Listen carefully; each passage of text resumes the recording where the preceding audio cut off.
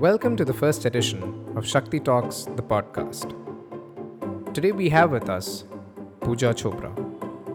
Pooja is an entrepreneur who understands the essence of learning and its impact on uplifting women in society. As a Teach for India fellow, she wanted to ensure that her students would continue to learn and go to school.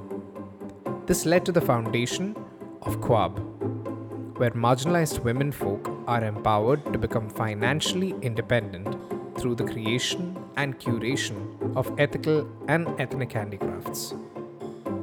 Without further ado, here's Pooja. The anecdote goes back to 2014 when me and my co-founders, we were Teach for India fellows, and we were teaching like grade 3 and grade 4, and we were teaching like an all-girls classroom. And school used to be like 8 to 12, 8 to 1. And post school, like we used to always go drop our students back home. It was a good long walk back home. And we remember that every time we used to go drop them home, they always wanted us to come inside the house and meet their family. And that was also a very important part of our fellowship, where we had to invest the different stakeholders in the child's education. So every day when we used to drop the child back home, we used to meet the mother, who was the only one at home because the father was out to work, and the brothers used to generally go to the second shift school. And whenever we used to have conversations with the mother, there was one question that we always asked her, that what is the vision that you have for your girl child? Because our fellowship is for 2 years. We are here to support the girl child, bridge the education inequity for 2 years. But what after that? What after we go? Are you ensuring that the girl will go to college? And all the mothers had a very blurred vision for their girl child. They were all like, we had a very similar journey. We went to school, we were very excited about studying, we wanted to go to college, become independent. But like the moment we reached an 8th grade or a 10th grade, we were pulled out of school, we were forced to get married. And the situation that we are in right now, we see our role as taking care of the household chores and dropping the kids to school and bringing them back. There's nothing more that we can envision for the girl child, because we don't have the financial bandwidth to even make those decisions for her. I can't take a call whether I should send both my children, boy and girl, to a private school. It's the father's choice that he sends the girl to a government school and the boy to a private school. So I feel that was the trigger. Uh, like this was the story that was being repeated in every household, where we saw a lot of financial dependence on the man of the family. And besides that, the woman seeing her role very limited to managing the household chores. We didn't see her looking at herself as a person who could play a very strong role in changing the living standard of the family or changing the trajectory of her girl child. And that is what triggered us, and that is what we wanted to change.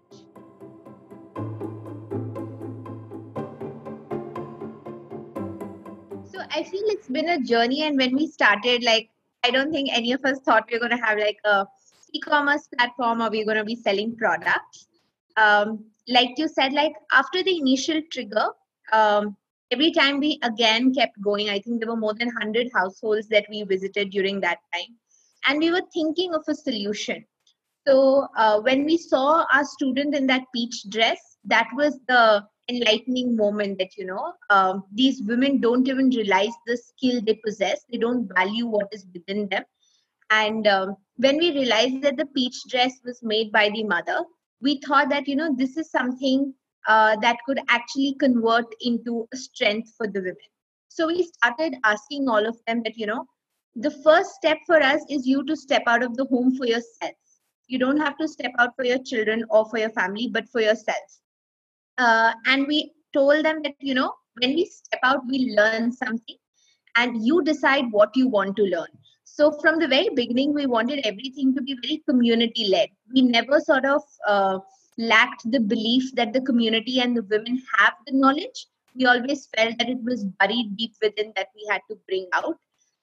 So initially, we just were focusing on mindsets. How do we convince the first batch of women to step out of their homes to learn any skill that they wanted to in order to come together?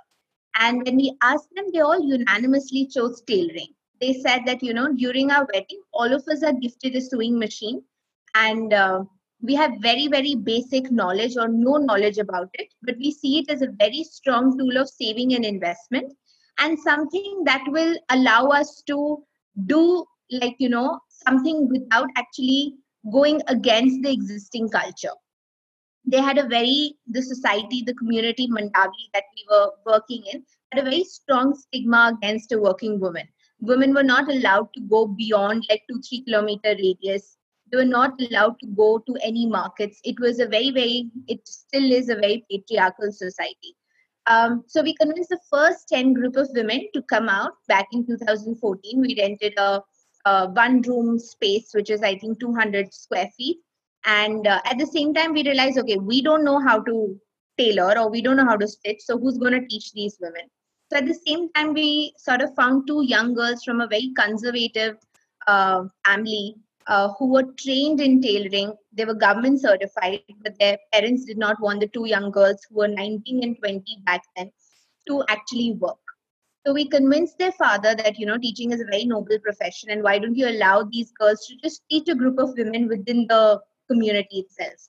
And that's how we started with 10 women and these two trainers. Once this skilling started happening and we started seeing the women gaining confidence about themselves, we started seeing a lot of change, initial change in their confidence. Every time they stepped out, they were facing a lot of questions that, where are you going? Why are you stepping out of the house? Isn't your husband earning enough? What is the need of going? So I feel initially it was us just helping her to fight all that prejudice, fight all that stigma.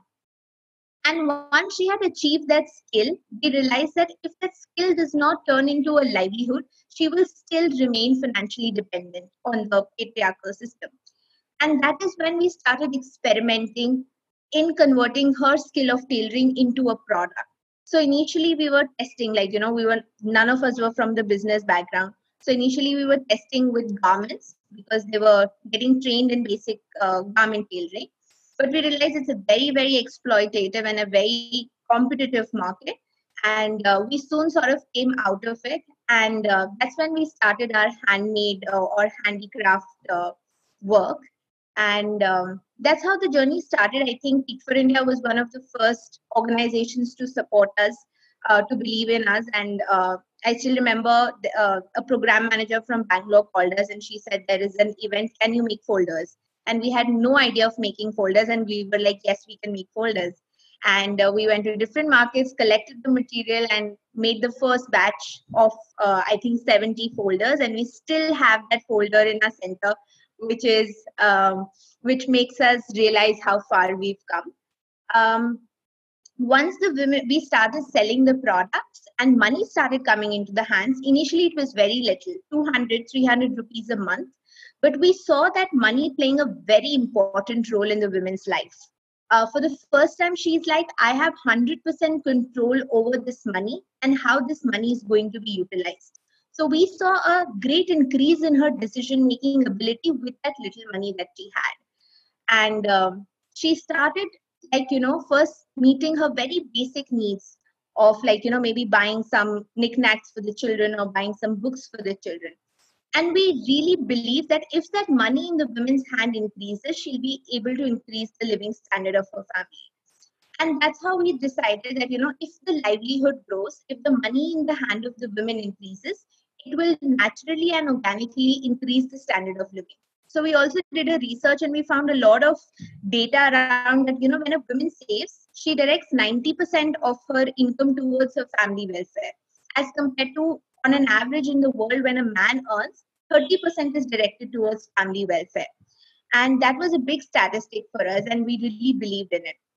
So we started growing our livelihood, and today, like you see, we move from putting up our products in exhibitions to talking to corporates about corporate orders to setting up our e-commerce platform to setting up our website. And each and every product that we actually created is from what customers wanted from us. So I think we've put up more than 100 and 150 exhibitions over the last 4 to 5 years that we've been expanding our livelihood. And each exhibition, we've had a query from a customer. And that is how we build our entire product range. Like today we have more than 100 SKUs with us, more than, like, we have 4 categories and around 30 subcategories of products. And everything has happened like in a spiral. Like, every time we've done something and we moved ahead with it. When we started, we did not envision that we'll set up a business. All we envisioned was that, we want to make these women financially independent, and the how developed in the process. So the vision remained the constant, but the how kept changing as we kept, like, growing with the idea.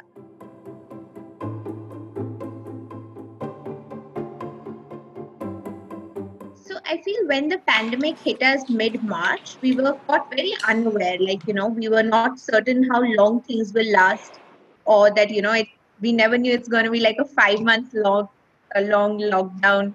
So I think we took it very slowly in the beginning. We wanted to sort of absorb what's happening.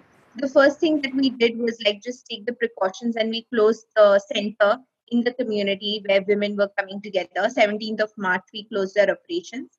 And we took a week to just think that, the first thing we wanted to do was stay connected.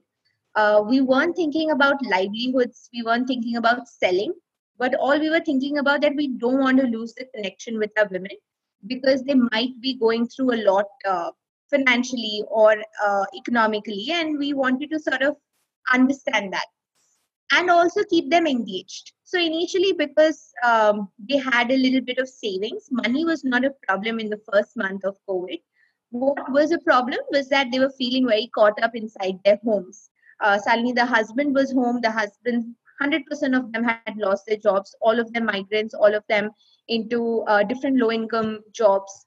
So it was like a different, difficult phase for them where everybody was at home. So we started our online trainings in the last week of March.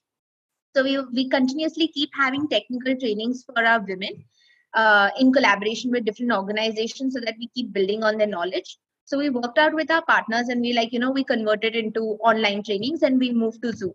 So it was a very difficult transition for the women, because they are so used to, like, things happening in real, or things being so tangible and concrete, that for them to shift to a Zoom platform or a Google Meet platform, and for us to train them initially was a big task. But the moment that happened, I feel that we were able to overcome the challenge of connecting and engaging with them. The moment the women learned that, okay, this is how I join a Zoom call, or this is how I put my mic off or my video off or my mic on, very simple things that, helped us communicate with each other in a large group. So that was the initial thing that we did, that continue communication with your beneficiaries, continue knowing what they are going through. The moment we were coming towards the month of April, we realized that, like, money is soon going to become a problem. The government was providing for ration, but a lot of the families were suffering from accumulating rents, because 100% of them were migrants. They had landlords who were not sort of letting go of the rents. And we were just ideating. And I think what the team did at that point in time, we were like very open, and we asked the beneficiaries, okay, like, what should we do next? And it was one of our beneficiaries, actually, like our community training tailor, who's also our admin now, who said that, Didi, there's a lot of demand for masks. Why don't we start making masks? And we were like, sure, let's try. And we were like, but how do we train the women how to stitch online? Because training always happened, live training happened, one woman teaching the other. And we were like, how do we train women how to make a good quality mask that's actually according to WHO guidelines and is going to provide the safety, because quality was a big issue back then. And that is when the team decided that we're going to make video sessions where the trainer is teaching over video, and we sort of shared the video with all our artisans. And we sort of had 2-3 women who initially took that step that, we will step out and we will make sure that the fabric reaches the house of the women. So I feel it was a lot around motivating the team around leadership and ownership, that who takes the first step to actually step out of the homes, because everybody was so scared that, they're going to catch the virus, that nobody actually wanted to take that risk. So it was the few women who took ownership and said that nothing's going to happen if we take the right precautions, but we all need to come together so that the livelihoods continue, because the husbands might not earn anything, but we can if we make these masks. Um, and that is how we adapted. I feel the women were able to come up with those ideas because they were hit the most. They were hit the hardest, and they wanted to sort of quickly adapt to the new situation so that the livelihoods don't get affected. Initially we did sort of face a lot of trouble with maintaining quality or getting the fabric or the logistics where everything was shut. I think we reached out to multiple government stakeholders to support us with e-passes or allowing the women to move from one place to another. And I think after struggling for 15 days, the women were like, let's just step out. If there is a challenge, we'll face it. And once they did step out with the precautions, we didn't face any trouble. And almost for 3 months, the women managed everything on their own because me and my other co-founders were completely cut off. We were across borders and we weren't allowed to travel. So the women 100% managed the situation, from producing the mask, doing the quality control, to making sure the masks are packed and dispatched to the right people. So that's how we adapted. Initially, we realized that we don't want to make money out of the masks at that point in time, because we didn't want to. We realized that it's a difficult time for everybody. So we started a campaign called Donate a Mask campaign, where we basically made masks which had no margin for us. It was a 20 rupee mask, which was divided into 10 rupees that went to the women who stitched it. 7 rupees went for the material that went into the mask, and 3 rupees went to the women who managed the logistics for the mask. And we told people that, let's donate these masks. And we got queries from NGOs across India who were actually distributing ration, and they're like, we are in need of masks for these people we are giving ration to. So there were organizations in Ahmedabad, Gurgaon, Delhi, Noida, and we sort of collected all the requests, and we told different people that we have a demand for almost 7,000 masks out there, and people donated. People gave us money to make those masks. So one, those masks reached people who were in need of them, who were absolutely hit by the pandemic. And on the other hand, it also provided livelihood for our women. And for the 3 months, April, May, June, the woman was the only earning member in the family. She was taking care of the rent, she was taking care of the ration, and it really gave her a very, very strong sense of empowerment. So yeah, that's how we adapted. That's how actually the women adapted. Catch part 2 of this conversation next Friday, only on Shakti Talks, the podcast.